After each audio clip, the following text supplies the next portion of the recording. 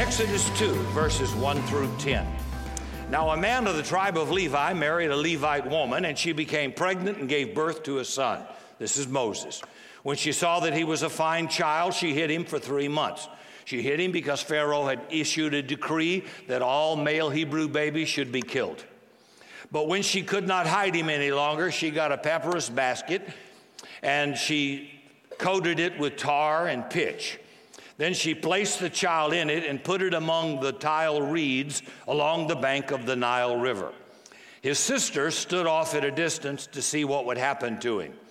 Then Pharaoh's daughter went down to the Nile for an oil of a lay bath. That's in the Hebrew. You didn't see that? And her attendants were walking along the riverbank. She saw the basket among the reeds and sent her female slave to get it. She opened it and saw the baby.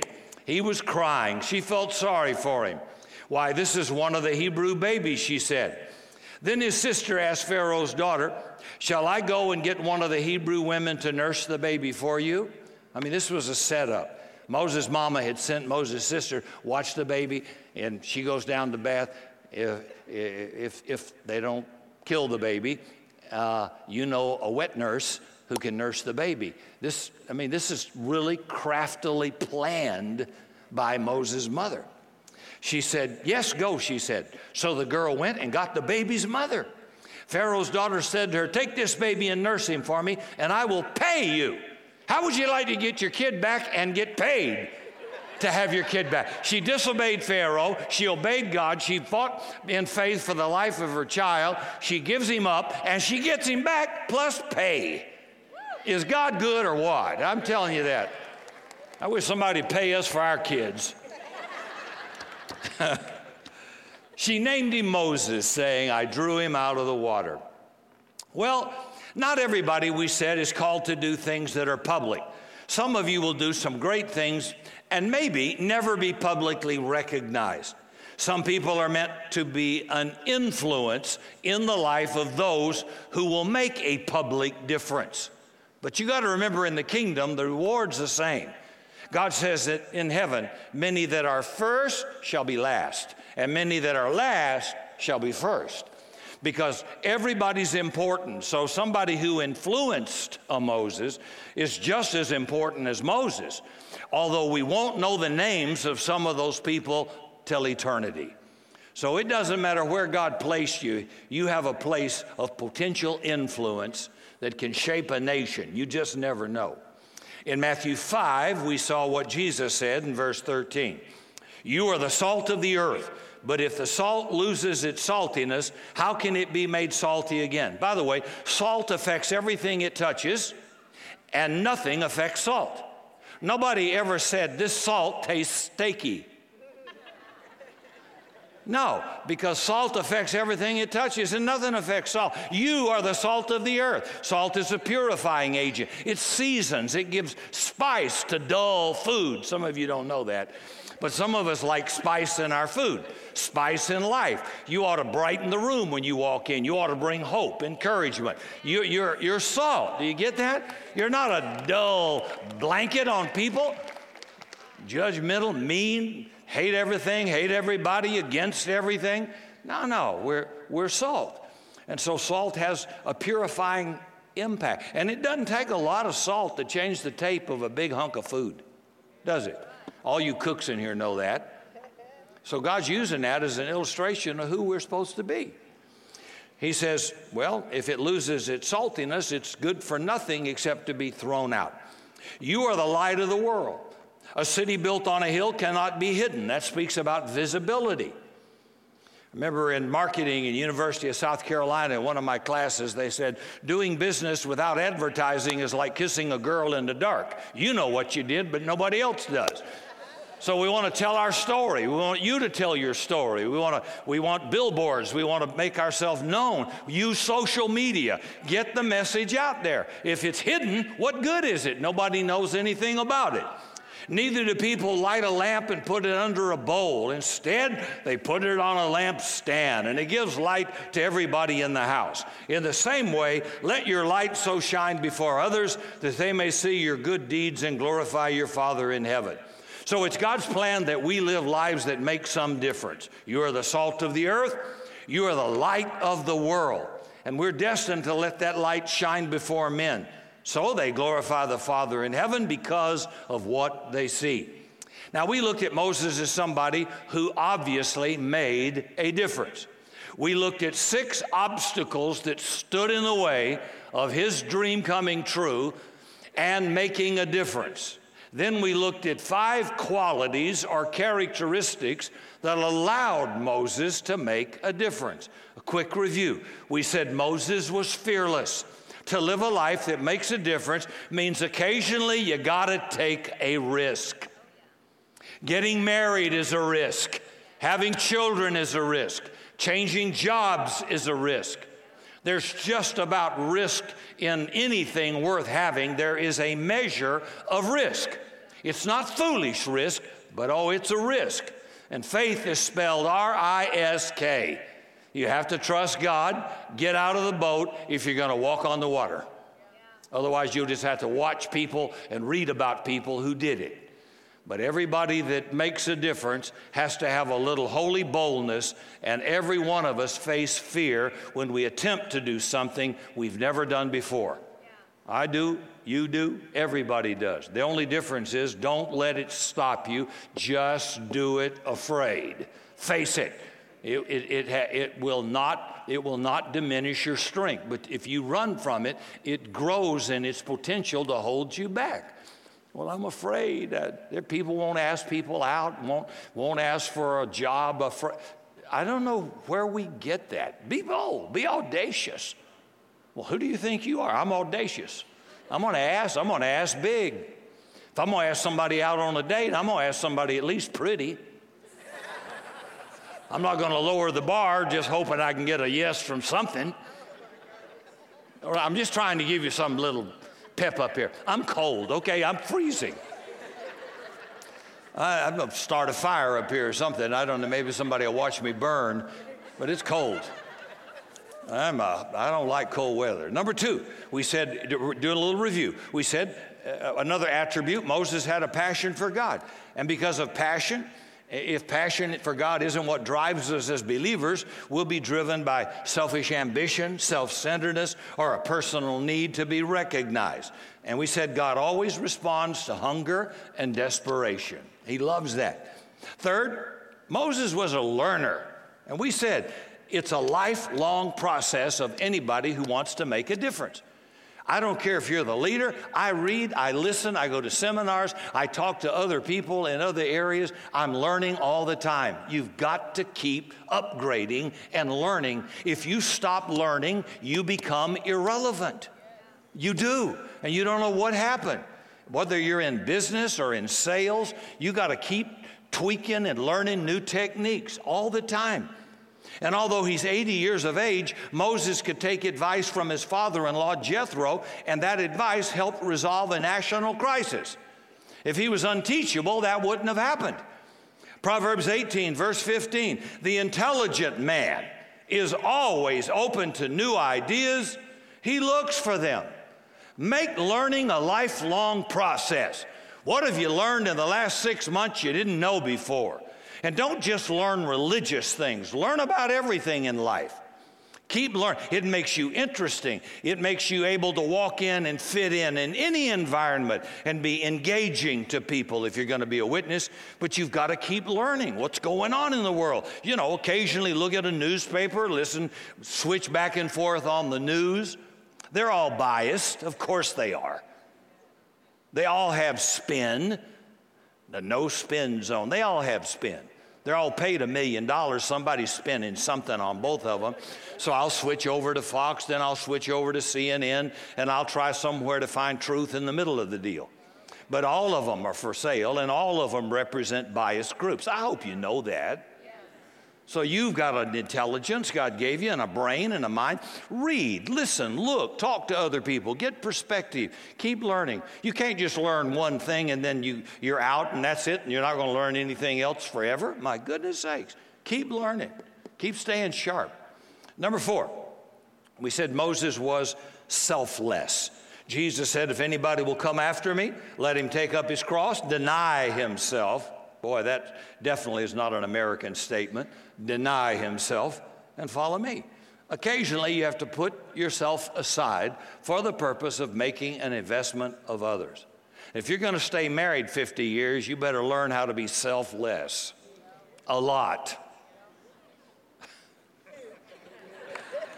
It's true. If you can just get past that 20-year mark, you pretty much got it made. You know, pretty much by then you get enough stupid out and you probably figure, I got this thing down now. Okay. But male or female, it's the same. You gotta put yourself aside more often than you are comfortable with. You do. I've got a number of NBA friends and had from the past, but I remember one of them gave up all of his Nike endorsement money in order to buy shoes and shirts for underprivileged children in South Africa. And again, just occasional moments where you put yourself aside in order to enrich somebody else who can't help themselves. That's part of Christianity. Moses was willing to sacrifice himself to save the nation from God's wrath. He said, if you're going to destroy them, then just blot me out of the book of life. I mean, I'm glad Moses wasn't an American minister. Everybody'd be dead and he'd be getting a new nation out of himself. 5, we said Moses made hard choices. You know, when you have big, clear vision, it's easier to make hard choices. If you don't, you'll vacillate and waffle all your life. And all of us will come to repeated forks in the road where you have to make a hard choice. Moses was willing to forsake wealth and position for what he saw in the future. You know, you give up to go up. You have to sacrifice something. And so if the vision isn't big enough, you're not going to sacrifice anything. You won't make a hard choice. You'll be double-minded. And so there's always a price to pay for making a difference. To whom much is given, much shall be required. Whether you're leading a social injustice order like Martin Luther King Jr., look at the price, assassination. But he made a difference in spite of it. And to get a monument made of you and to have people revere you for so long after you've been dead, well, it only cost you assassination. Anybody want to step up and pay the price? See, we want the glory. We want to be the person that makes a difference, but we don't want to pay the price for people to get there. You know, I don't know. People want what you have, but they don't want to go through the process you went through to get it. They just want to skip that step. Yeah, it's not going to happen. So, hey, I guess we could say, what are you willing to pay for the dream you have? For the difference you want to make, what price? If you change anything in religion, Lord God, you don't even need the devil. The Christians will kill you. It's total idolatry, what goes on. The criticism of people who change industry, economics, technology, they all got criticized, made fun of, but they changed the world. And I'm glad they didn't turn back because they had critics. If you're looking for a critic-free life, then do nothing, say nothing, be nothing. That's it. But if you're going to do anything, somebody's going to get mad. You're going to upset the balance of power if you try to change anything. So it's really up to you. I just wish people had spent more time telling us about that, hey, this is normal. Folks ain't going to like you. You're going to have power plays and resistance. And I've watched churches and governments and boards and little power groups split churches and all over not God, over their little power and control. Terrible, terrible stuff.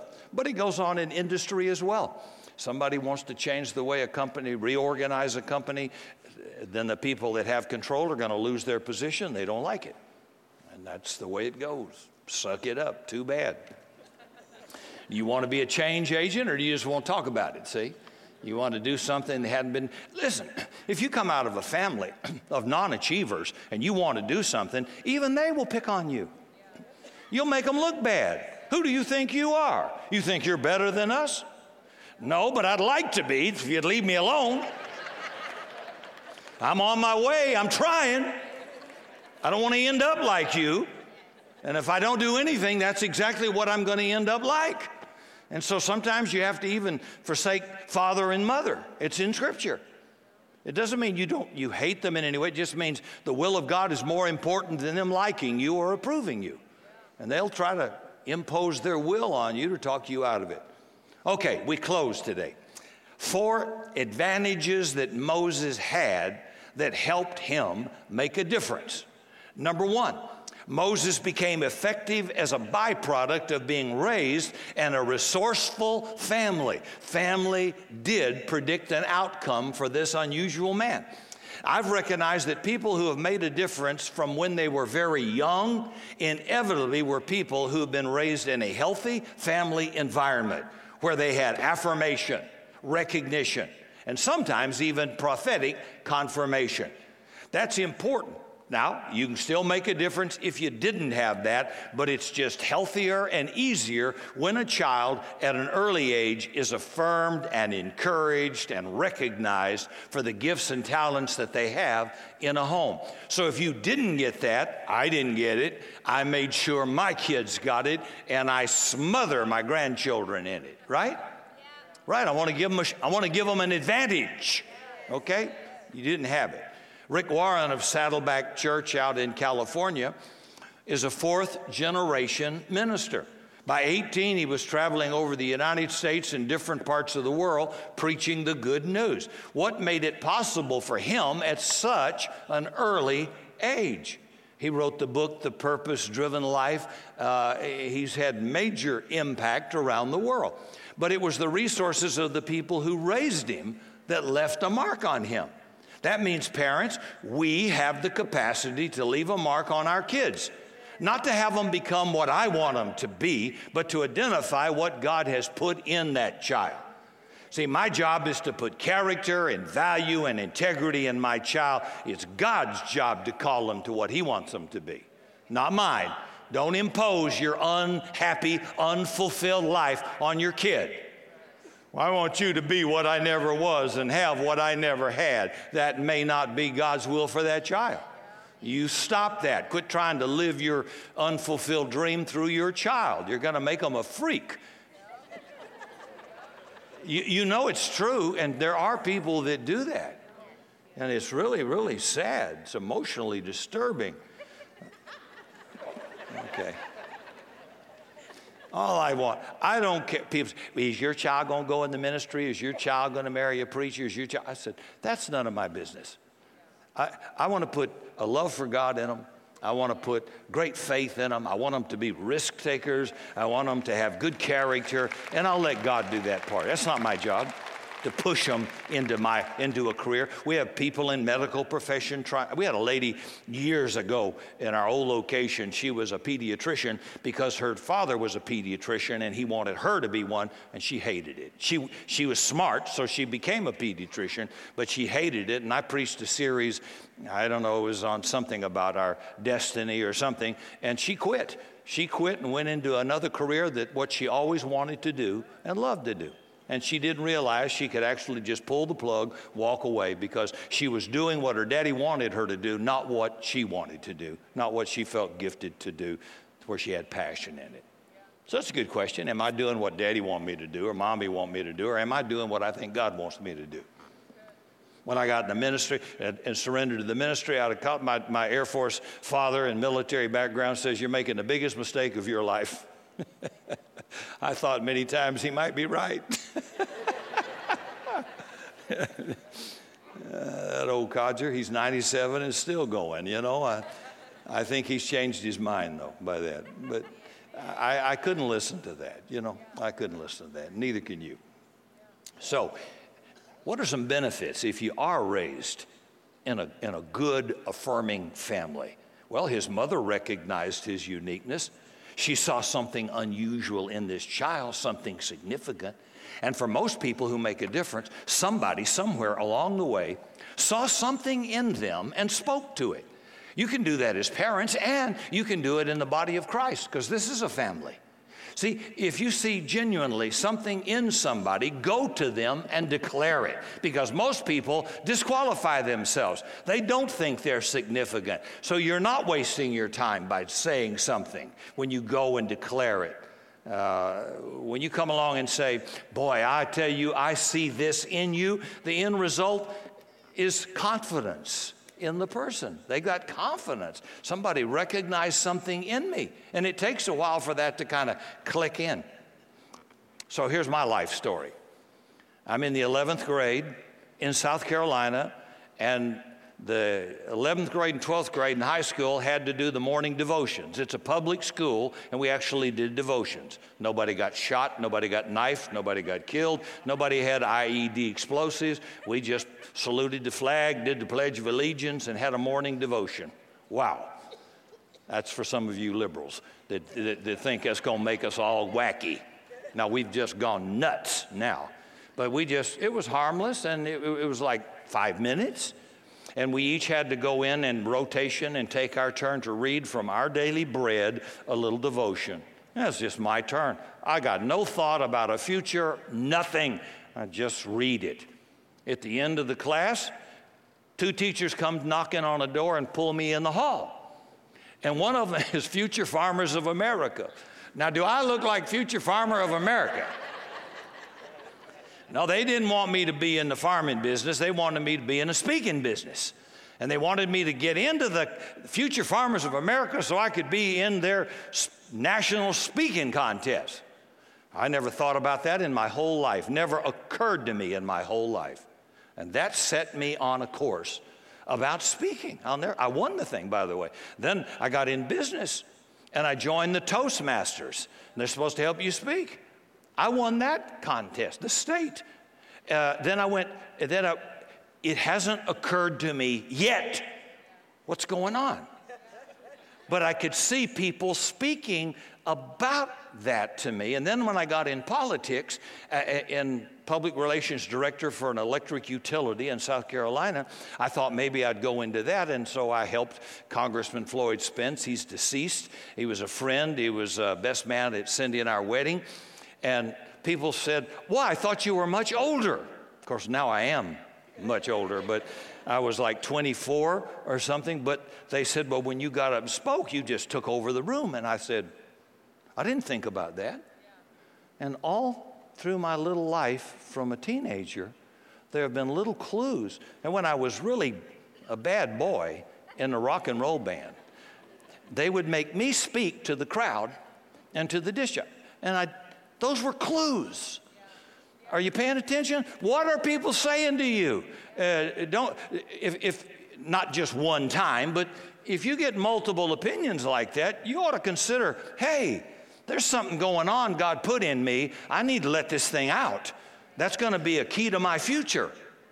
And I was just giving you my story, and I can tell you're excited about hearing it, so I won't tell you anymore, but that's what happened to me, and I never had an idea I'd end up in a church or preaching or anything. But the speaking part came early. It just came early, and I'm sure those can speak much better, but it's still a gift. Steven Spielberg was making home movies as a child, and he's made a lot of them since then too, right? I've paid a lot of money to watch Mr. Spielberg, but he started as a kid. He had a gift, and his family encouraged it. Secondly, Moses' sister watched after his well-being. Exodus 2, verse 4, and his sister stood afar off, watching to see what would happen to him. Philippians 2, verse 4, let each of you look out not only for your own interest, but for the interest of others. That's not saying it's wrong to take care of yourself. It's just saying learn how to take care of others as well. Look out for each other. Watch the back of your brother. Be protective of another person's reputation when they're not present. When people are starting down roads that are leading to destruction, jump in out of love. Tell them, caution them, warn them. Try to capture their attention. That's real love. That's not warm and fuzzy. But I don't want you to destroy yourself if you're my friend and I love you. I want to bless you and help you and prevent it. I talked to a friend from another nation yesterday. They called me and I said, you've been through 2 divorces and you've been high blood pressure and hyper. And I would just sit down and I says, listen to me.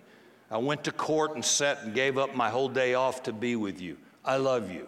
I could have done something else for my time that whole day than sit in court with you. And I said, you've made some very foolish choices. You need to quit trying to be approved, slow down, take a deep breath, and relax. You are never relaxed. You're always trying to tell me what new deal you got working, what. Calm down. I don't care what new deal you got going. How about some cheese and crackers and a glass of wine? Relax. Let's look at the water out. Look at that neat boat out there. And then he said, you know, you're right. I need to just calm down. And I said, yeah, but you're always looking for approval. You haven't accepted yourself. You don't, if you're going to be a weird person if you need other people to approve you, and you can't just like yourself. God made you other than your ugliness. When I mean ugliness, I mean character. He didn't make that. But your uniqueness, he made that. So share that with the world. That's what makes you fun. That's what makes us all different, huh? Yeah. And some of you not sure? I don't know. I don't want to be like everybody else. Third, his brother became his co-worker. That was Aaron. Moses kept telling the Lord he wasn't a good speaker. So finally God says, all right, I'll give you Aaron, your brother. I'll tell you what to say, Moses. You tell Aaron, and he will tell the people. That means nobody gets to make a difference alone. You need help. Jesus sent disciples out 2 by 2. He sets the solitary in families. You cannot isolate yourself and make a difference. It takes a team to make a dream come true. You need other people to help you. I stand today in this profession, and what I know, I've learned from other people over years, either through books or seminars or personal experience. I've learned. So I didn't just arrive here with what I know by myself, but I've been marked by other people. And if you've been around a while, I'm sure you have as well, right? Yeah. I've learned everything I know. I've learned from other people. You have to keep learning. You're going to stay married 50 years? You better keep learning. And you know, when you said I will, I do, you didn't know squat. None of us did. And boy, if you keep, that's why we have seminars. That's why that we encourage you to get in one of the groups. You can learn to have a better marriage and a better relationship. Nobody has a perfect relationship, but you can have an enduring one and a good one. But not if you don't learn anything, dummy. You got to learn something. Man, I'm still learning as well. And every time and sometimes you just need to fine tune and tweak what you know. You quit doing it. You've stopped off. You've neglected it. Now you can go back and refine that. We all do. Every pilot has to go to refresher courses every 6 months. It's a skilled instructor to make sure your proficiency, you're sharp. You can do engine out. You can do emergency procedures, a fire in an engine. How do you respond? Over and over and over, shoot approaches until that instructor is absolutely confident you are competent and certified to safely fly this airplane. And that goes on repeatedly. You can't just do your skill once and then fly forever like some of you with a driver's license. You'd never pass a test. The way you drive is pretty obvious to me. You could never pass a test out there. But somehow you've been able to keep that license back without having to do that. But boy, in aviation, you gotta pass these tests or you get your license revoked and you can't take off. And if you fly like I do, aren't you glad? Yeah. You don't want to get on American Airlines and the guy say, welcome aboard American Flight 1812 to Dallas. Y'all pray for me.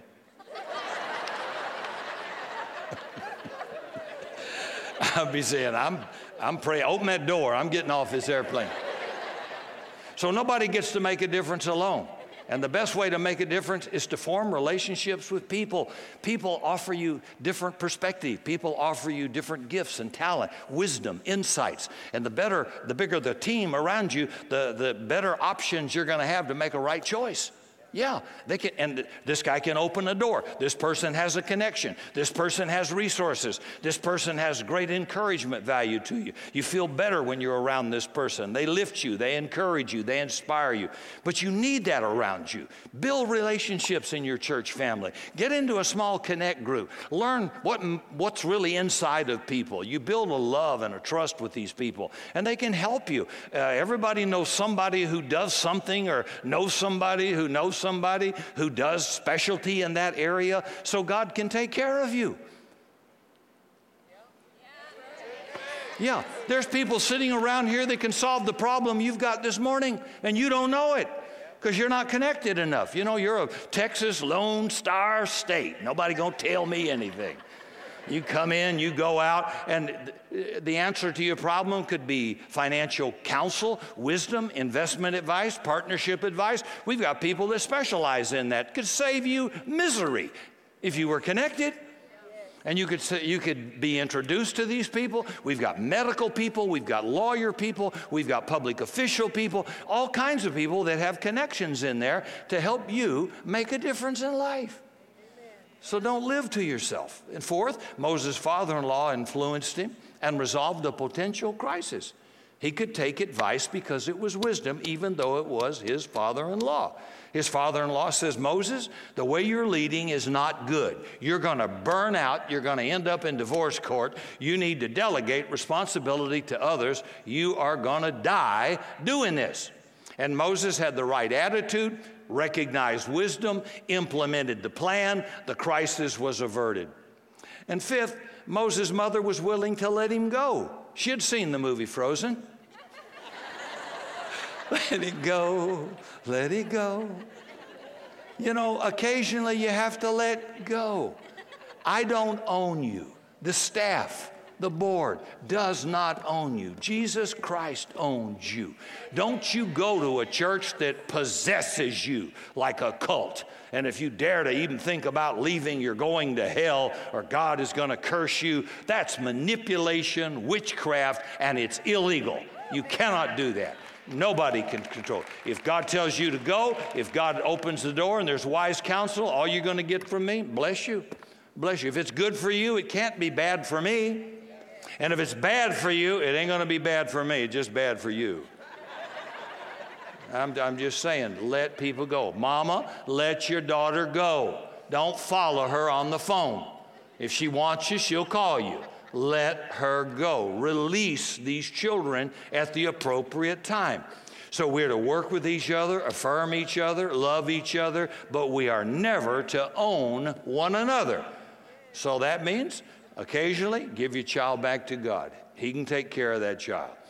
Second advantage Moses had was an education. First, he was educated in Pharaoh's house.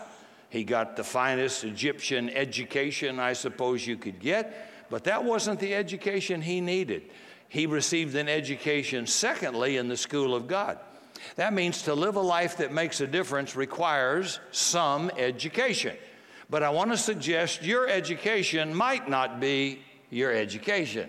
Some of you have been educated, but you're never going to use it in the field of endeavor God has specified for you. That means every child is not supposed to get a 4-year college education. That is a waste of money and time. They will never use that. If a child wants to go into the beauty industry, cosmetology, there are schools that will give them expert skills in that. They don't need calculus. And they're going to make more money than the guy that's good in calculus if they're good in what they do. Because I know women will tell women, you got to come here.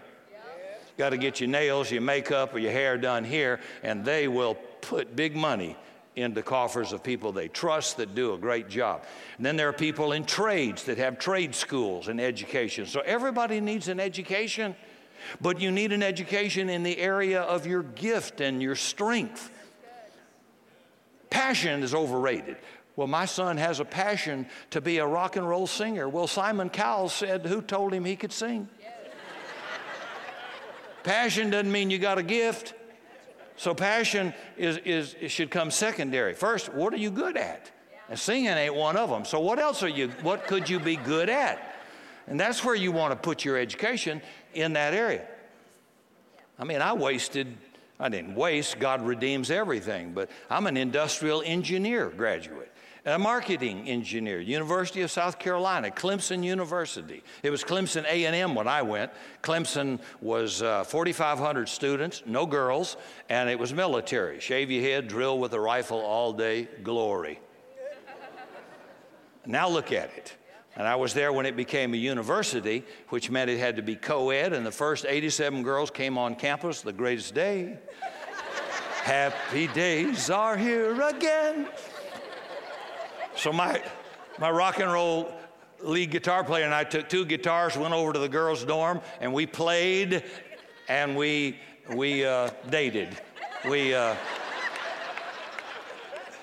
was a good day. Never forget that. Now it's thousands and thousands of students and all, but I remember well, and I never used any of that. I can't even fix my sprinkler. Eric has to do it or whatever over here. That's just the way it is.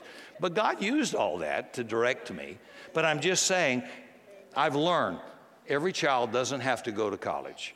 Maybe it's a 2-year college. Maybe it's a community college. Maybe it's one that embraces a trade. Does that make sense? And they'll be just as successful in that. Don't force them to go into this socialized education where we all have to have Western Civ and we have to have math or calculus and we have to do all the English right and all, because they're graduates by the thousands, can't get a job. So I want my kid to be sharp in what they're good at. They'll always have a job doing that. And third, Moses benefited from a revelation. God spoke to him concerning his purpose.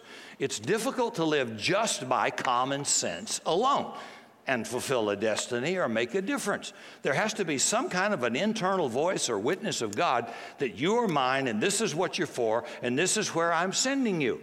Bear in mind, Moses was 80 when he finally heard God.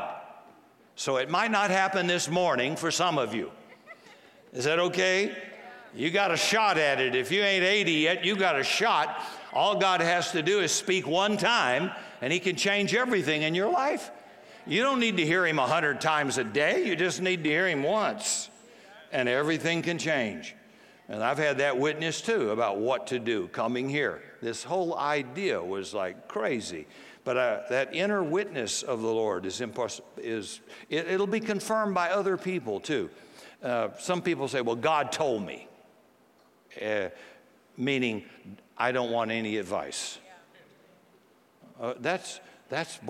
You should say, you know, Rick, I'm feeling the Lord saying, that's good. What do you think?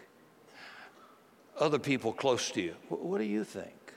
Because the Bible says in the mouth of 2 or more witnesses, let every word be. God does not speak to you alone, ever. Ever. Whoever taught that is full of Satan. That's not true. God says 2 or 3 witnesses.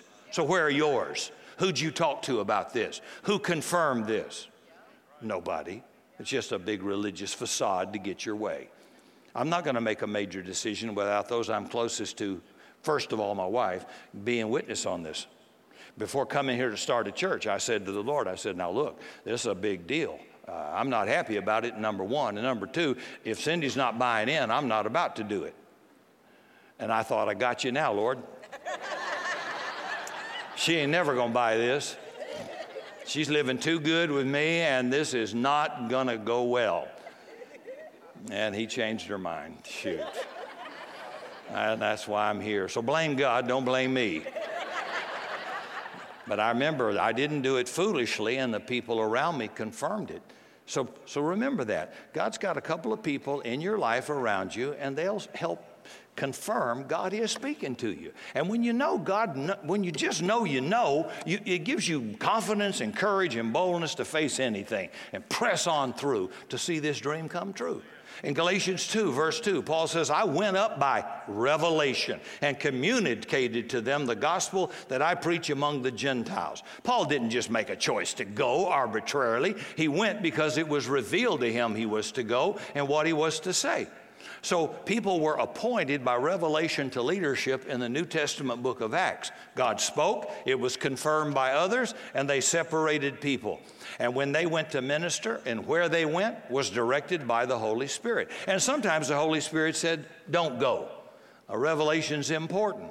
And that was the same revelation that brought me to San Antonio. I had no invitation from the city council. I had a witness of God's Spirit, not only in my spirit, but through those closest to me.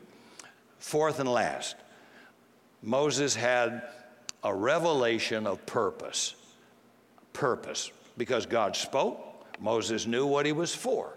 A life without purpose is simply an experiment.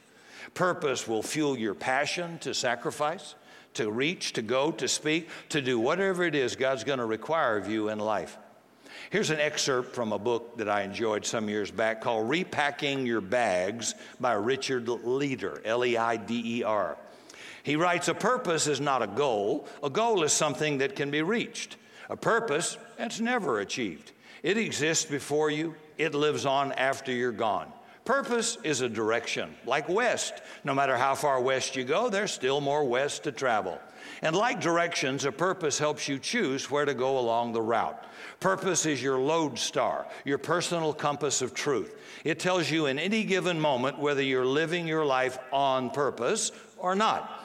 You use your purpose to set your course in life. It's the quality around you which you center yourself.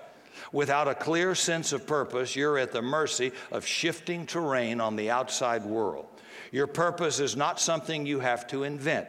It's something you discover. Whether you're aware of it or not, it's already there. But when you do name it, you will know that you've known it all along. And often it takes a crisis for people to discover or rediscover their purpose. Remember, a revelation is essential. Purpose will follow. Stability is the byproduct. The process of a dream. Everybody is given a dream by God, but very few ever fulfill it.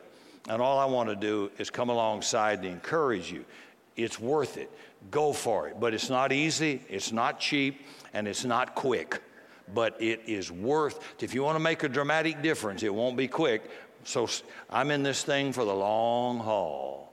And we judge way too quick. How many people have made the front page of Christian magazines or albums and they're gone? They're not even around now. And I don't mean they died. I mean tragedy struck, scandal struck, whatever, and they're gone. Hey, I'm in this. I want to be a long-term player in this deal. And good character, solid purpose, a good foundation will outlast a gifted leader or person every time. Because if you don't have stability and you don't have clear vision and focus, you're going to waffle all over the place, even with gift, and you just get in big trouble. And it happens every year. I lose friends and we watch people go. So you may not be tap dancing cute, but you may be plugging along, doing just well, following your vision and the purpose of God for your life, and you'll be surprised how many people will be enriched off your life, starting with our children. If that's the biggest of impact I get, that'll do, our kids. And then there are friends and people that we've impacted by the thousands that have come through here. And some of you, I've heard testimonies from people in small groups, how their lives have been changed, being friends with 2 or 3 people in a small connect group, and they've forever altered. You didn't get any credit down here, but you will from God. And I urge you, don't just live to yourself. Live for others. Jesus said, I came to serve and to give my life for many. And that's going to be that's our purpose forever in the ways that we do it. Amen?